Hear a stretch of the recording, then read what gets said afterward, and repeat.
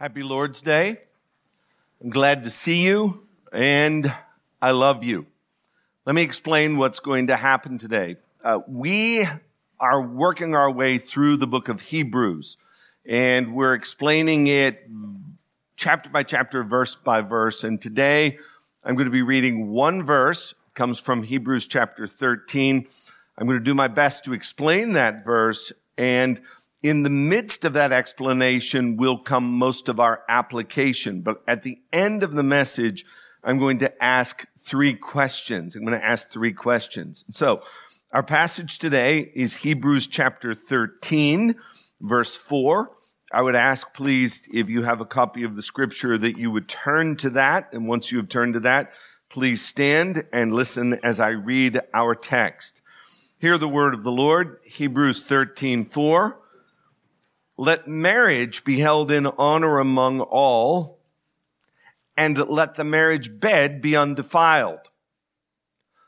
For God will judge the sexually immoral and adulterous. Father in heaven, as we approach a very sensitive topic today, I pray that you would give me grace to deliver this in a way which is to the point, Lord, but yet very gracious.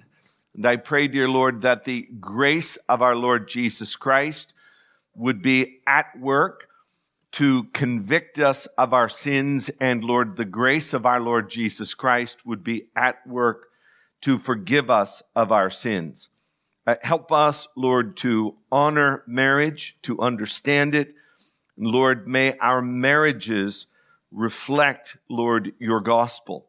Help us, Lord. We cannot do this on our own. We cry out to you, and we ask it in the name of Jesus, our King and our friend. Amen. Please be seated. Point of the Bible is Jesus. The point of the book of Hebrews is that Jesus is better than anything in Judaism. And the point of the final chapter in the book of Hebrews, chapter 13, is that we are to be doers of the word, that faith without works is dead. The one verse that we are looking at today in chapter 13 is going to be a verse which addresses the topic of marriage and intimacy. Now, I'm going to do the very best that I can to stick to the passage and not expand this into a topical sermon on matrimony and morality. Also, it is my goal today to communicate in terms which are euphemistic and tasteful rather than to unnecessarily be shocking or coarse or crude. At the same time, I am going to be using cross-references to support the meaning of the passage, and at the same time, I'm at times going to have to speak in direct, bold, unambiguous terms in order to get the message through. We're going to be following a fairly straightforward outline today. Point number one, context is important. Point number two, marriage is important. Point number three, morality is important. Point number one, context is important. By context, I do not mean where this verse fits into chapter 13, what comes before it and what comes after it. Now, that is important, but that's not what I'm referring to when I say context. When I say context, I mean the fact that this verse even appears at all in the book of Hebrews is very, very important. And follow my logic. If you've been with us as we've been studying the book of Hebrews from the very beginning, then I don't have to tell you that this is a very theologically rich book with a lot of Christological complexities. This is the book back in chapter 1, which gave us these words in verse 3. He, speaking of God's Son, is the radiance of the glory of God and the exact imprint of his nature, and he upholds the universe by the word of his power. After making purifications for sins, he sat down at the right hand of the Majesty on high. Theologically rich. This is the book over in chapter 6, verse 20, which gave us these words. where Jesus has gone as a forerunner on our behalf, having become a priest forever according to the order of Melchizedek. That is theologically rich. This is the book over in chapter 7, verse 28, that gave us these words. For the law appoints men in their weakness as high priest, but the word of the oath, which came later than the law, appoints a son who has been made perfect forever. That is theologically rich, and it's the same book that gave us over in chapter 9, verse 23, these words. Thus it was necessary for the copies of the heavenly things to be purified with these rites, but the heavenly things themselves with better sacrifices than these. I preached on that verse. I still don't know what it means. This is theologically rich, and I think you get the idea. This is a book which requires a lot of concentration and effort to follow. The people to whom the book of Hebrews was written were well-versed in the Old Testament scriptures. They were intelligent people. They were theologically minded. They were Christians who were deeply interested in Christology. That is the person and work of Christ.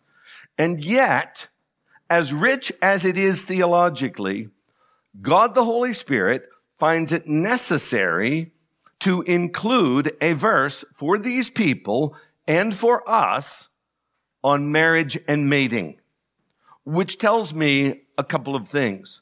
First of all, that human beings, no matter how much they may be interested in other subjects, math and money, medicine and the Mets, are still human beings. And as human beings, the subject of opposite gender familiarity, love, romance, the birds and the bees has relevance to all people, and you are one of those people. This is evident due to the fact that our planet is populated, and there ain't but one way to get that done. You see, our subject today transcends time. It transcends culture. It's even of interest to theological geeks. And it is of interest to you, no matter who you are, or no matter what your interests may be.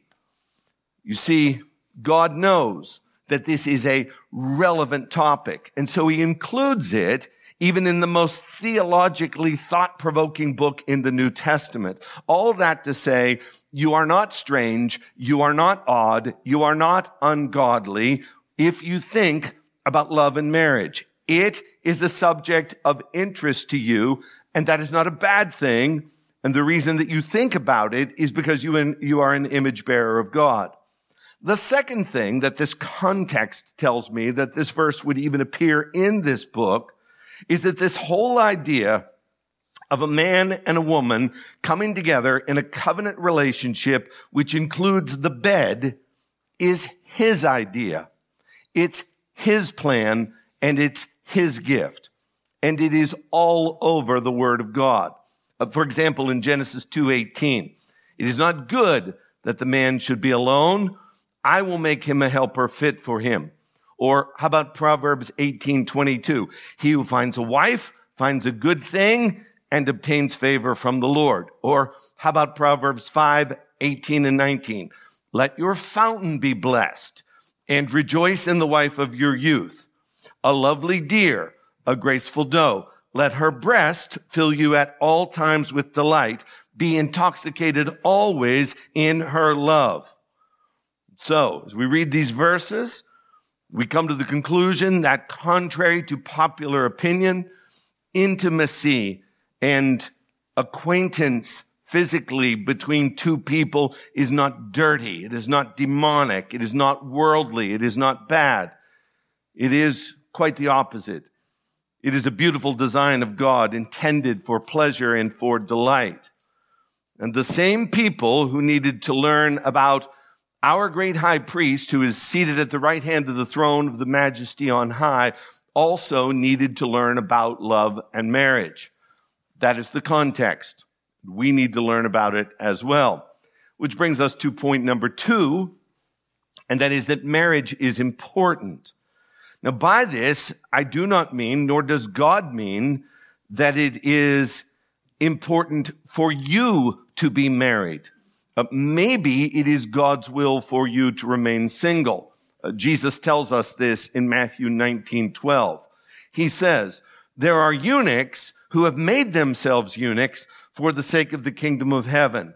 Let the one who is able to receive this, receive it. It's what some people have called the gift of singleness. And when he says that people have made themselves eunuchs, he is speaking figuratively. This is a category that does not require surgery. There was an early theologian in the 2nd century, a man by the name of Origen, who lived from 184 to 253 AD. And he is said to have physically altered himself in an attempt to obey this verse. And then later he reconsidered and said, I might have interpreted that verse wrong. Well, it was too late then. Now, we don't know if this is true. We don't have his medical chart. But the point is, there is a category of singleness which is good and godly. And Jesus said that these people have made themselves eunuchs. Side note, this will not help in your sanctification, but true story. Our friend, Peter LaRufa, was once driving his children somewhere in the car, and his son from the back seat, who was a little boy, said, Dad, what's a eunuch? Peter thought to himself, do I answer this question or do I just keep driving? And he concluded, well, if he's asking the question, then he must know something, and so I'm going to answer the question. And as he's looking in the rearview mirror at his son's face, as he is describing what a eunuch is, he finishes and he says to his son, do you understand now, son, what that is? And his son said, no, Dad. I said, what is a unit? What is a unit? True story. As I was saying, there is a category of singleness which is good and godly. God does not require marriage. But the verse that we're studying today, Hebrews 13:4, says, let marriage be held in honor among all. Now, why in the world would he even include this verse in this book? Well, the easy answer is we're not 100% sure. Maybe this verse is in this book because of the influence of asceticism. Well, what was asceticism?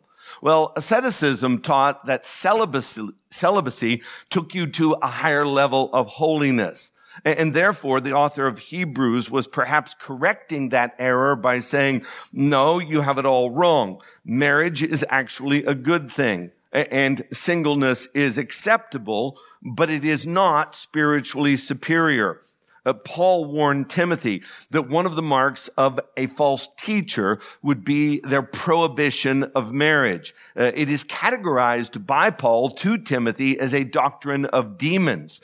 1 Timothy chapter 4, verse 3, speaking of these false teachers who forbid marriage and require abstinence from food that God created to be received with thanksgiving by those who believe and know the truth. You see, asceticism is a false doctrine. There were, in fact, some in the church of Corinth who believed that married people were less godly. And so what these people did is they wrote a letter to Paul and they asked him, Paul, is that true? Are single people more godly? And Paul gives his response in 1 Corinthians chapter 7, verses 1 and 2. Paul says, now concerning the matters about which you wrote, well, what was the matter that they wrote to him about? Well, the first one is this. They wrote and they said, it is good for a man not to have sexual relations with a woman, for a man not to be married. And what is Paul's response to that? Well, his response is, that's wrong. Paul says in verse 2, but because of the temptation to sexual immorality, each man should have his own wife and each woman her own husband. So maybe Hebrews chapter 13, verse 4 is there to combat the doctrine of asceticism, the false teaching of asceticism. But before we move on away from this topic, there are two items that I need to mention.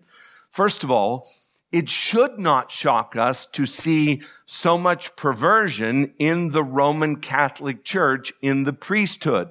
The reason I say that is because when they require celibacy in the priesthood, it is an unnatural, demonic, man-made prohibition which leads itself to sin. So it should not shock us. It should dismay us, but it should not shock us when we see that. The second thing that I want to point out about this false doctrine of asceticism is that some people have the gift of singleness. Most people do not, but some people do. And Paul, understanding that God has given us both the desire for intimacy and the means to enjoy it, says this in 1 Corinthians 7:9. For it is better to marry than to burn with passion.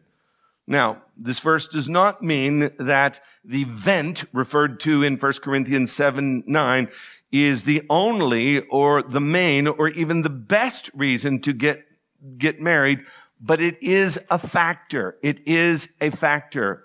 You see, 21st century American culture and society will tell you that what you need before you get married is education and financial stability and a secure job and a decent date at a wedding venue in order to get married. And these factors are more important than holiness. But the Bible will tell you that marriage is better than immorality.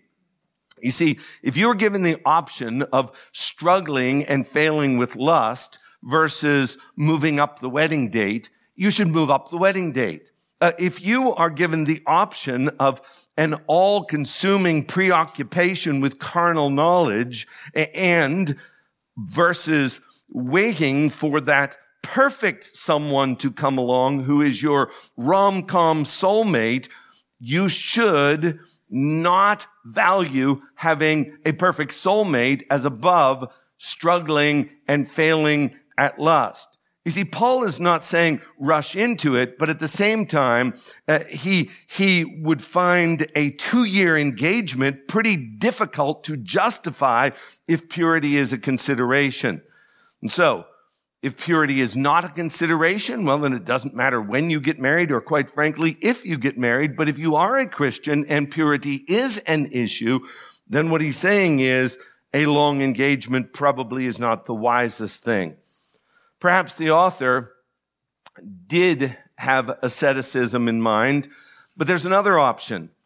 Maybe what the author had in mind is that there were aspects of the Roman culture which had infected the church. And by that, I mean it was very acceptable in Roman culture for men to have a mistress. Maybe this promiscuity was being practiced and it was an acceptable option in the church. It certainly is an acceptable option in 2021.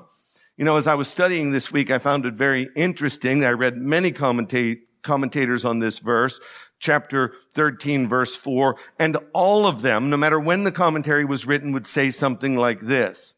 The loose morals of our day and time call for us to pay special attention to this verse. That is true, but it is not unique. Because every generation thinks that their generation invented fornication. If you read John Gill from the 1700s, he will say, with the crisis that we have going on in our day and time with morality, we need to pay attention to this verse. And John Brown said the same thing in the 1800s, and John MacArthur said the same thing in the 1900s, and John Piper said the same thing in the 21st century. John Piper said, love is highly valued in our culture, but marriage is not. End quote. And he's right, but so were Gill and Brown and MacArthur. And if the Lord doesn't return, this is still going to be an issue 500,000 years from now. You see, maybe, just maybe, the Hebrew Christians who were living in Rome at this time were simply fallen sons of Adam living in a sinful city with a worldly bent and the devil working on them, which was lending itself toward infidelity.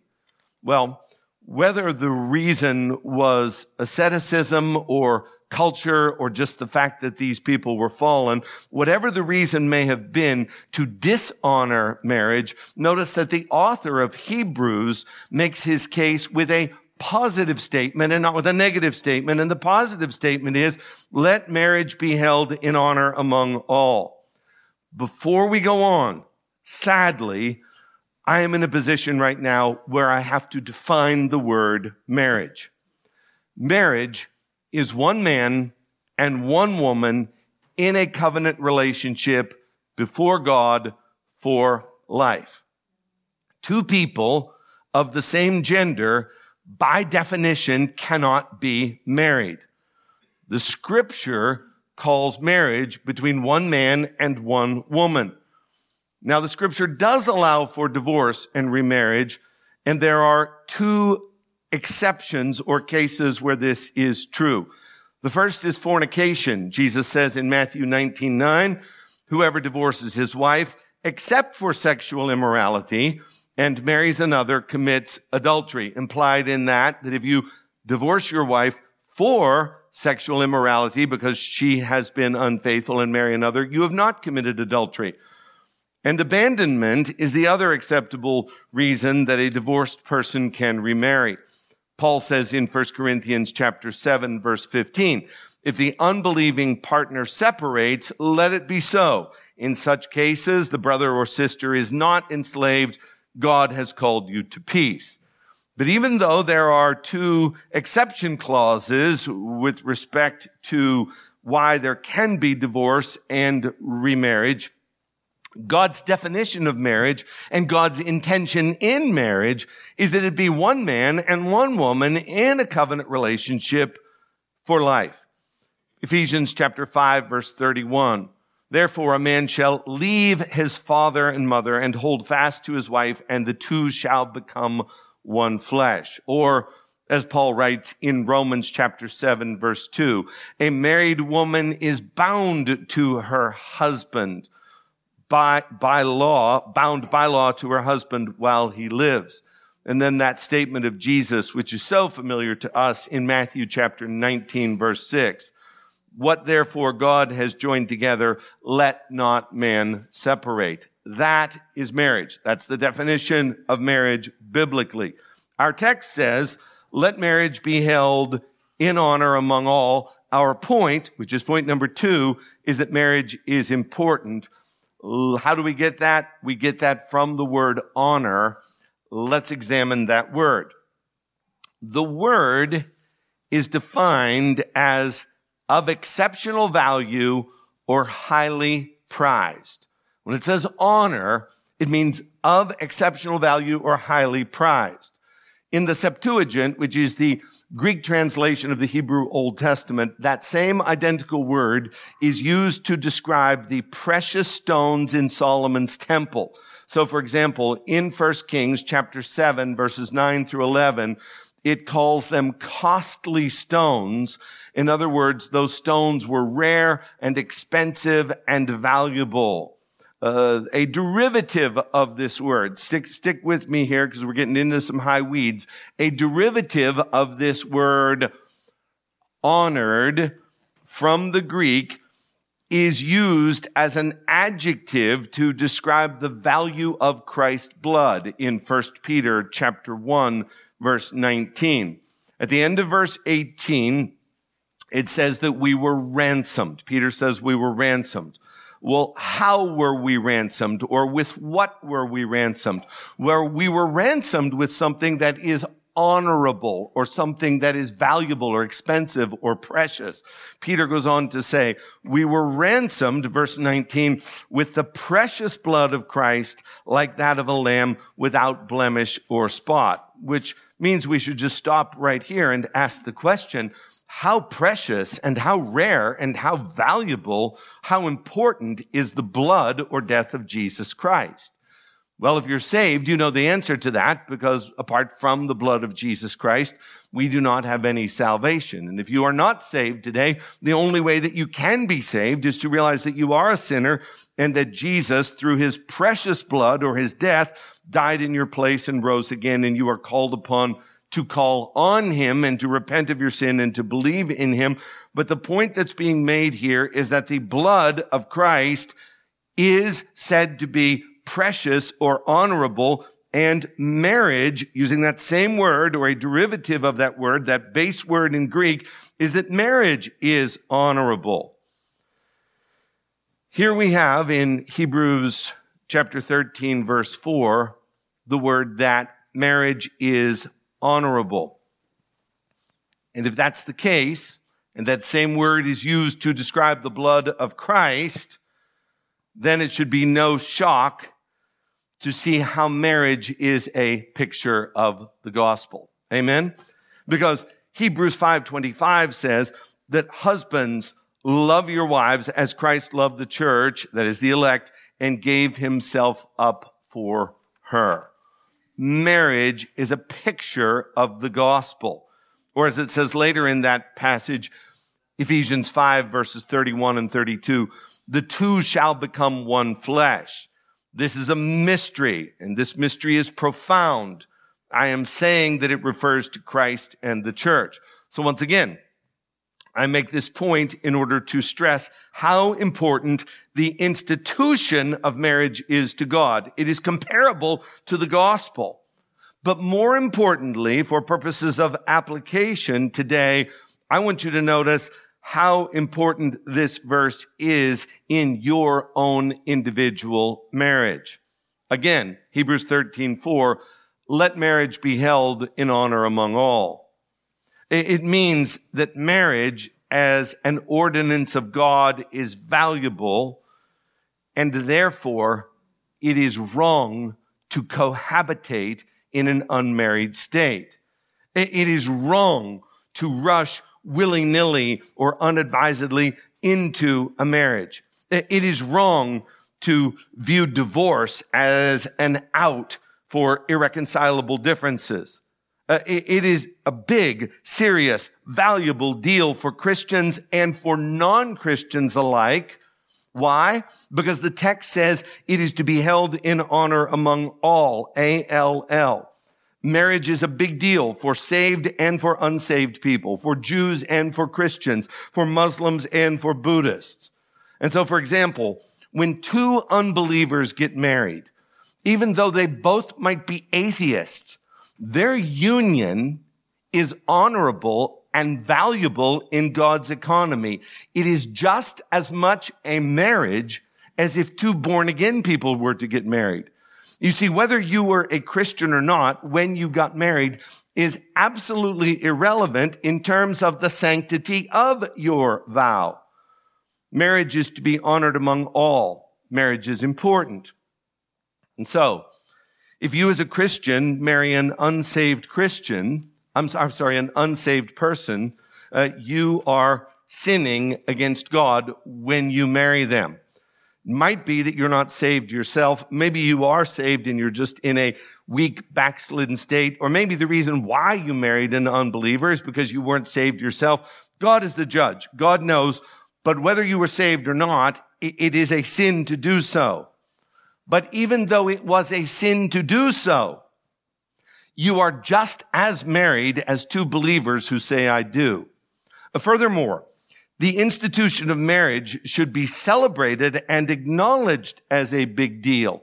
And the reason that we should celebrate it and acknowledge it is because it is a big deal and it is to be honored by all, and that includes the people of the church. And so Jesus attended a wedding in Cana of Galilee, and he was obviously in favor of it. And how do we know that? Well, he assisted with the refreshments. We know that he was in honor of what was happening there. Now, you may not agree with someone's choice of a spouse, and you might think that they have really poor taste, and you might prophesy that they are really going to have trouble by marrying that person. But once the pastor, once the pastor or the rabbi or the justice of the peace has said, I pronounce you husband and wife, and the marriage has been consummated, your opinion about their foolishness is now irrelevant. They are married in the eyes of God. They are married indeed. And as married people, that marriage is to be honored. Furthermore, we as Christians should do all that we can to help other marriages thrive and survive. Maybe this includes giving biblical counseling to some couple that is struggling. Maybe it includes giving some sort of babysitting so that they could go out on a date and spend some time together. Or maybe it means giving financial assistance to a struggling couple. I remember when we used to be poor, and I remember how we were encouraged and we were helped when someone would give us a few bucks that would help get us over the hump. Billy Joel, 1977, scenes from an Italian restaurant. They started to fight when the money got tight. They just didn't count on the tears. Money can help marriages. And as a church, maybe this means that as we schedule things, we should not overburden couples with activity so that they will have time to know one another and to enjoy one another. But once again, this is not to prioritize married people over single people, but it is to say that we should do all that we can to help and to prioritize healthy marriages within the church. But maybe the most helpful approach to this verse today, and maybe the best point of application that I will give you this morning, is for those of you that are married to honor your own marriage by honoring your spouse with kindness and self-sacrifice and chores. Yes, I'm listening to my own sermon and chores, taking walks, having conversations, and using frequent expressions of love verbally. Here's some advice from that great theologian Otis Redding, who in 1966 said, "Try a little tenderness." Honoring your own marriage means that your spouse is more important than your children. Let me just pause right there and let that sink in and marinate. Oftentimes, what will happen in the depreciation of a marriage is a woman will have a baby, and then one or the other of the parent will emotionally attach themselves to the child at the expense of their spouse. Your relationship with your spouse is permanent. Your relationship with your child is temporary. You must prioritize your relationship with your spouse over that of your children. Furthermore, I hope I don't need to convince you of this very long or very much, but a husband-wife relationship is more important than your relationship with your father or your mother. In fact, I would say, humanly speaking, putting effort into your marriage is more important than anything that you're going to do in this life other than serving the Lord. So, point number 2, marriage is important, which brings us to point number 3, and that is morality is important. Hebrews 13:4 says, "And let the marriage bed be undefiled, for God will judge the sexually immoral and adulterous."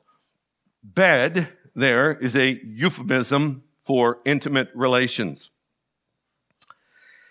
That is an aspect of marriage which is perfectly acceptable and glorifying to God.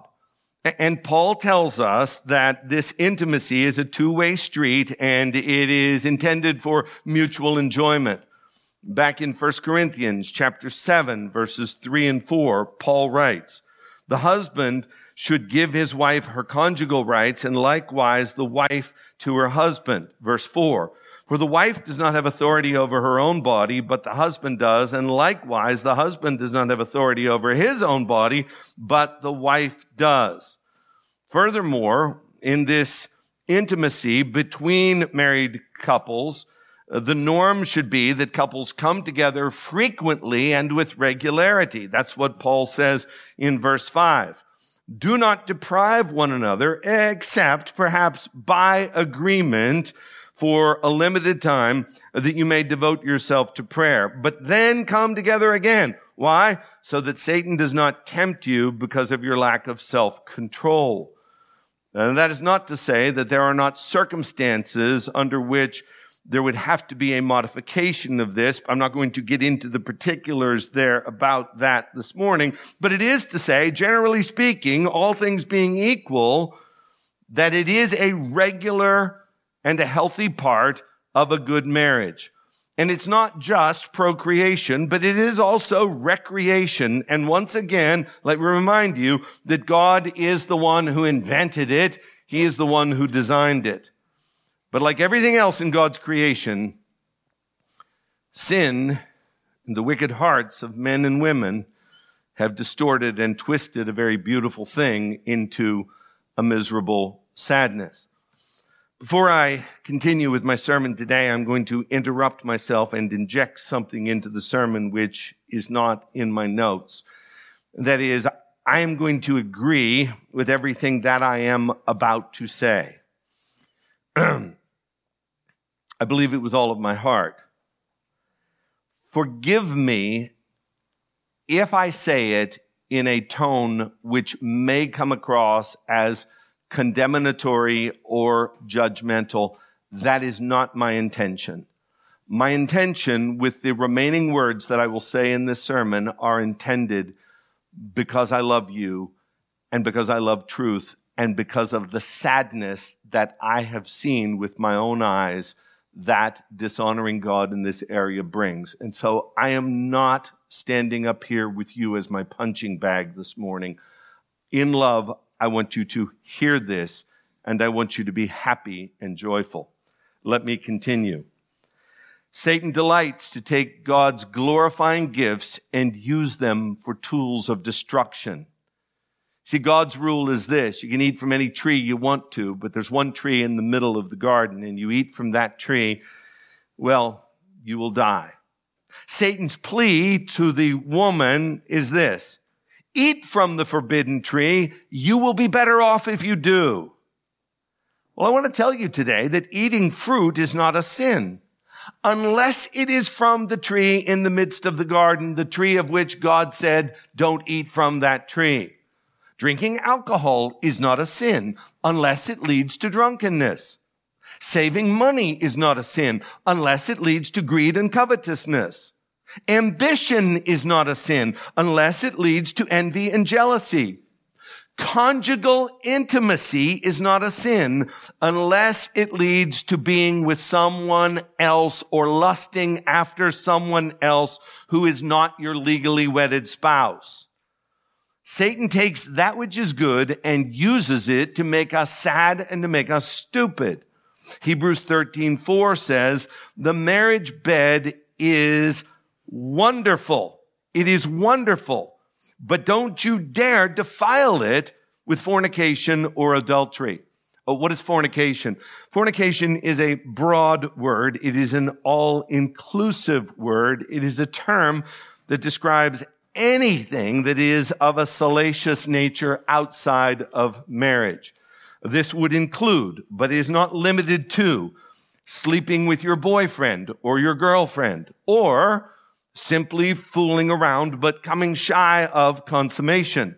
It includes, but is not limited to, relations with someone who is of the same gender. It includes, but is not limited to, viewing images which might stimulate or awaken lust. That is a broad definition of fornication. Adultery is more specific. Adultery is something which might include some of the activities listed in fornication, but one or both of the parties are married.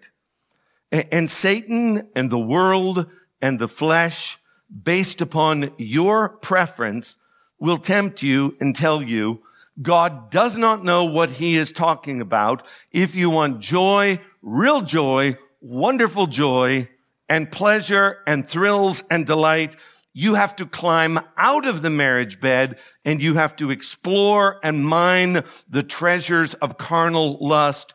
Go for it, you animal. Sometimes this sin is driven simply by our physical appetites. Sometimes the sin is driven by depression or loneliness. Sometimes it is driven by a thirst for companionship. Sometimes it is driven by the idolatry of romance. Sometimes it is in a quest for acceptance and for a plethora of other reasons. But the bottom line is this: Satan knows your sinful heart, and he knows what you crave.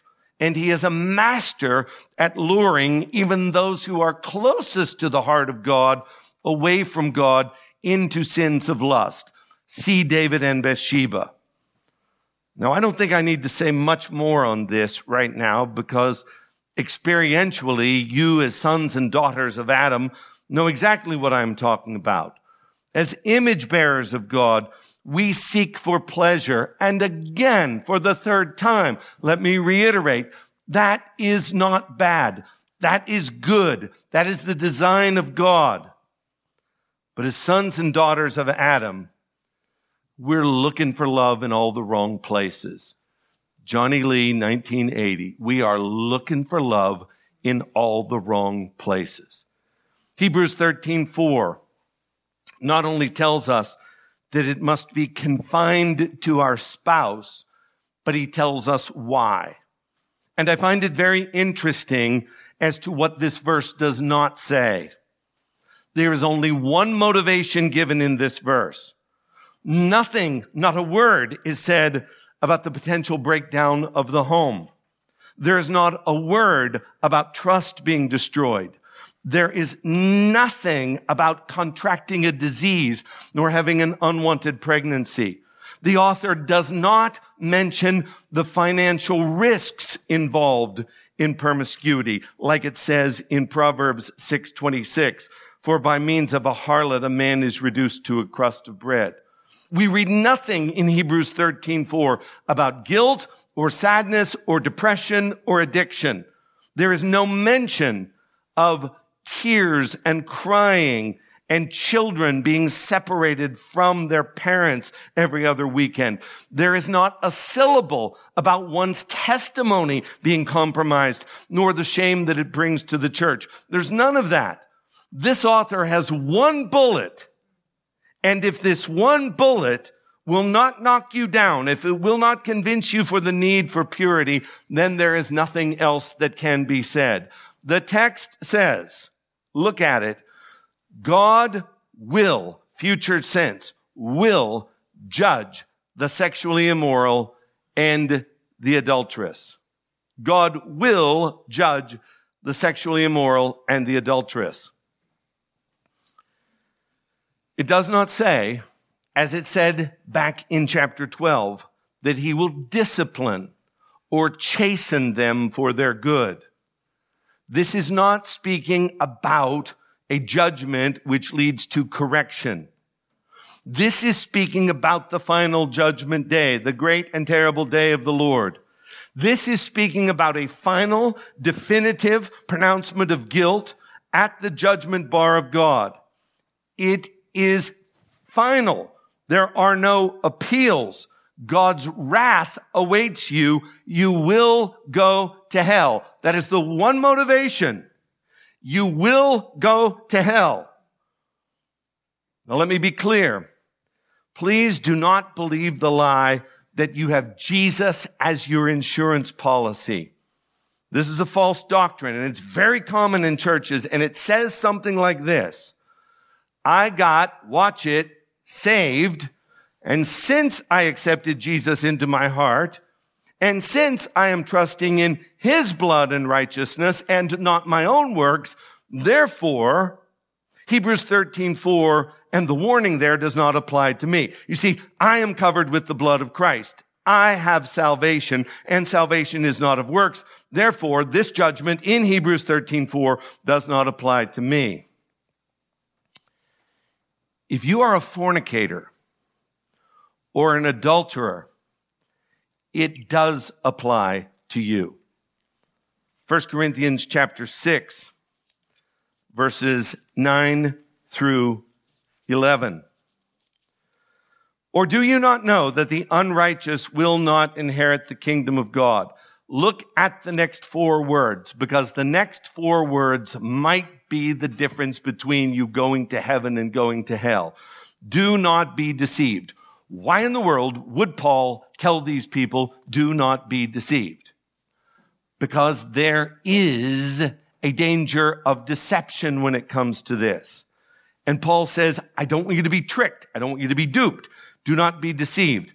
Neither the sexually immoral, nor idolaters, nor adulterers, nor men who practice homosexuality, nor thieves, nor the greedy, nor drunkards, nor revilers, nor swindlers will inherit the kingdom of God.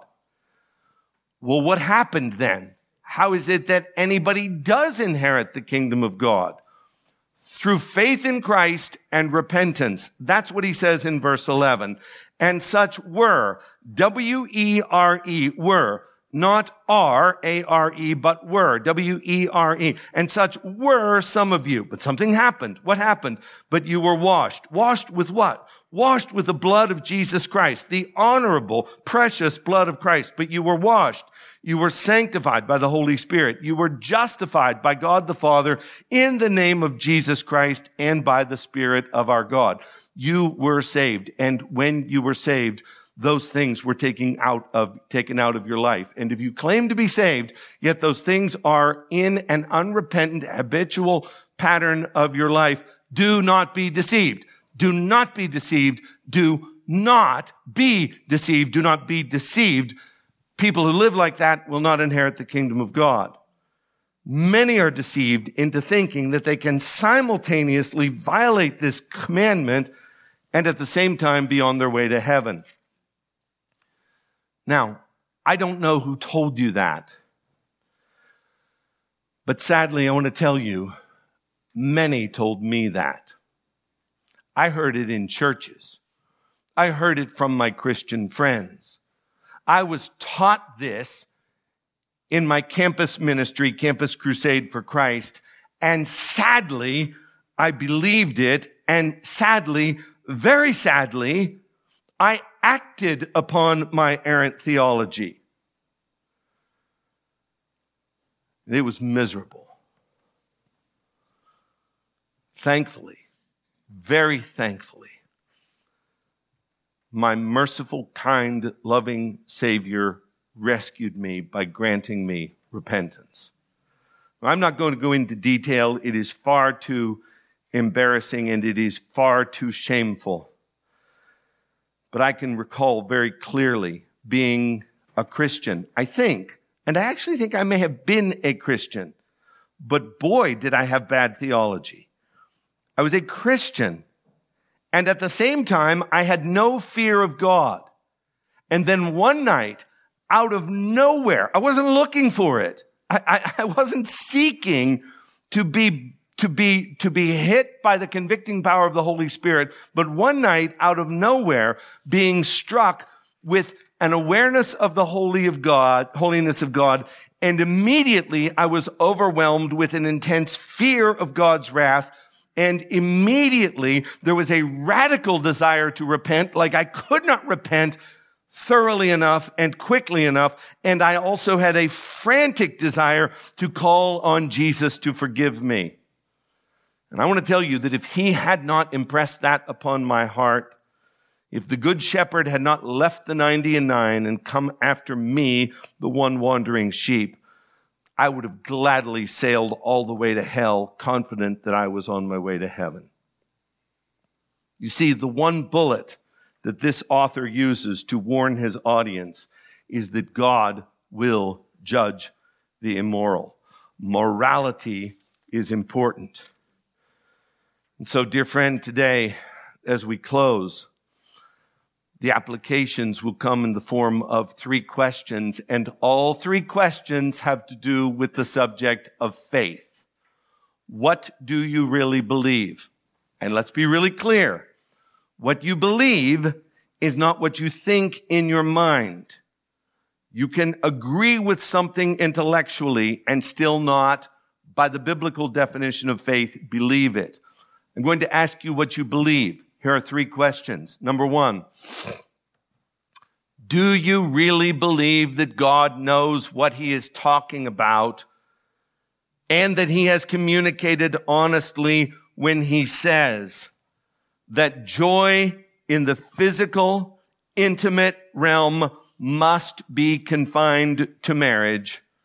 Or do you believe that you are smarter than God and that you can achieve joy and delight outside of those boundaries? In other words, do you think God is telling the truth when he says that this expression of intimacy must be confined to marriage? Do you think that joy and delight is there? Or do you think that you know better than God and that you can exit the marriage bed and find that delight? What do you believe? If you were to be honest, you would have to say my actions speak, my actions convey what I believe. I don't believe God knows what he's talking about. Question number 2. Do you believe that God is being truthful when he promises to judge the immoral? Is this just a ploy on God's part just to kind of get you back in line, but it's an empty threat? Do you believe that God is being truthful when he promises to judge the immoral? And if you believe him, do you feel that fear in your heart which would cause you to frantically repent? Or does this warning, which you might intellectually agree with, yes, I'm a Christian, I believe that the Bible is true. And the words are not hard to understand. You've explained them thoroughly. I believe it, yes, but I am unmoved. I am unmoved. You see, the difference between genuine repentance and a mere theological, empty mental assent to the warning is faith. What makes the difference is faith. And I'm asking a question about faith. Has God granted you the faith to believe that this is a real warning and the faith to repent? And most importantly, question number 3. Do you have the faith to believe in Jesus and his precious, honorable blood? Do you have the faith to believe in Jesus and his substitutionary death in your place and resurrection? Do you have faith to believe in Jesus as the one who will remove your defilement from this sin? You see, the command is to have an undefiled marriage bed. That standard will never change. Now, whether in actuality you defile the marriage bed by getting together with another human being, or whether your defilement of the marriage bed is contained to your eyes in front of a screen, or whether it is simply something that is going on in your heart, we are defiled. We, as sinners, are defiled. Jesus said in Matthew 5:28, everyone who looks at a woman with lustful intent has already committed adultery with her in his heart. And so now, how am I going to cleanse my defilement? Well, I will listen to everything that the pastor says, and I will do my best to feel as guilty as possible.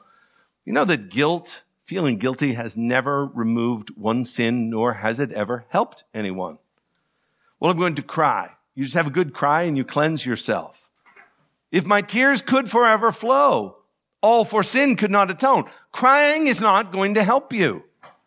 Accountability, that's what I need. I need an accountability partner. Do you know that accountability has never washed away one sin?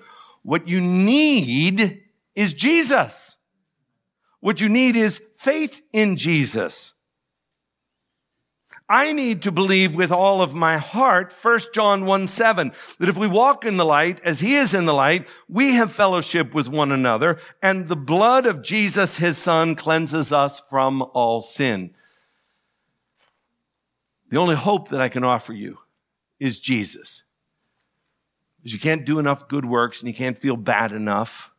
You can't cry enough tears to get any kind of help. What you need is Jesus. And so I'm asking, do you have that faith in Jesus? There's a difference between knowing that Jesus forgives those who call upon him and personally, by faith, believing in his cleansing blood and calling upon him sincerely and genuinely, or as I said earlier, frantically to forgive and to wash and to cleanse and to restore you. I'll close with this. Why is it?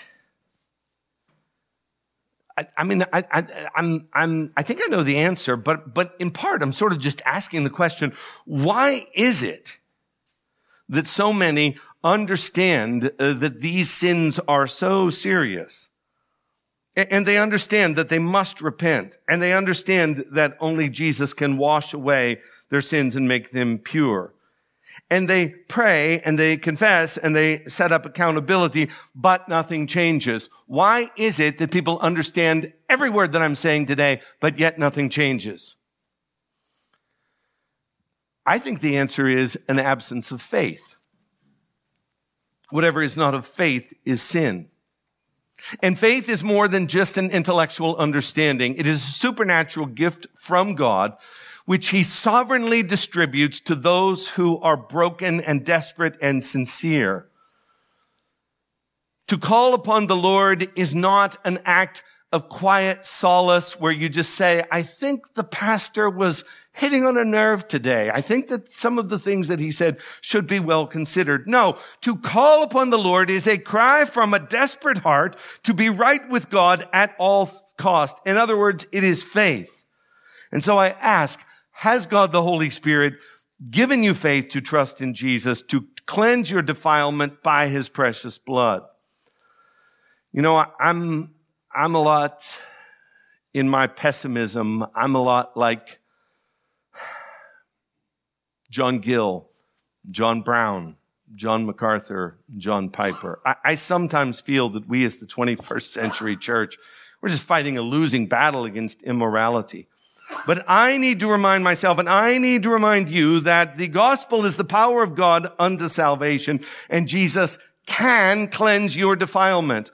No matter how dark, no matter how prolonged, no matter how sordid, the blood of Jesus can cleanse your defilement. And so I admonish you to cry out to him in faith. Father in heaven, I've asked the people today to do something which is impossible. Or they might want to do it, but it is impossible. Lord, would you please do for us what we cannot do for ourselves? Grant us the faith to trust you, and then, God, for your glory, deliver us. In Jesus' name we pray. Amen.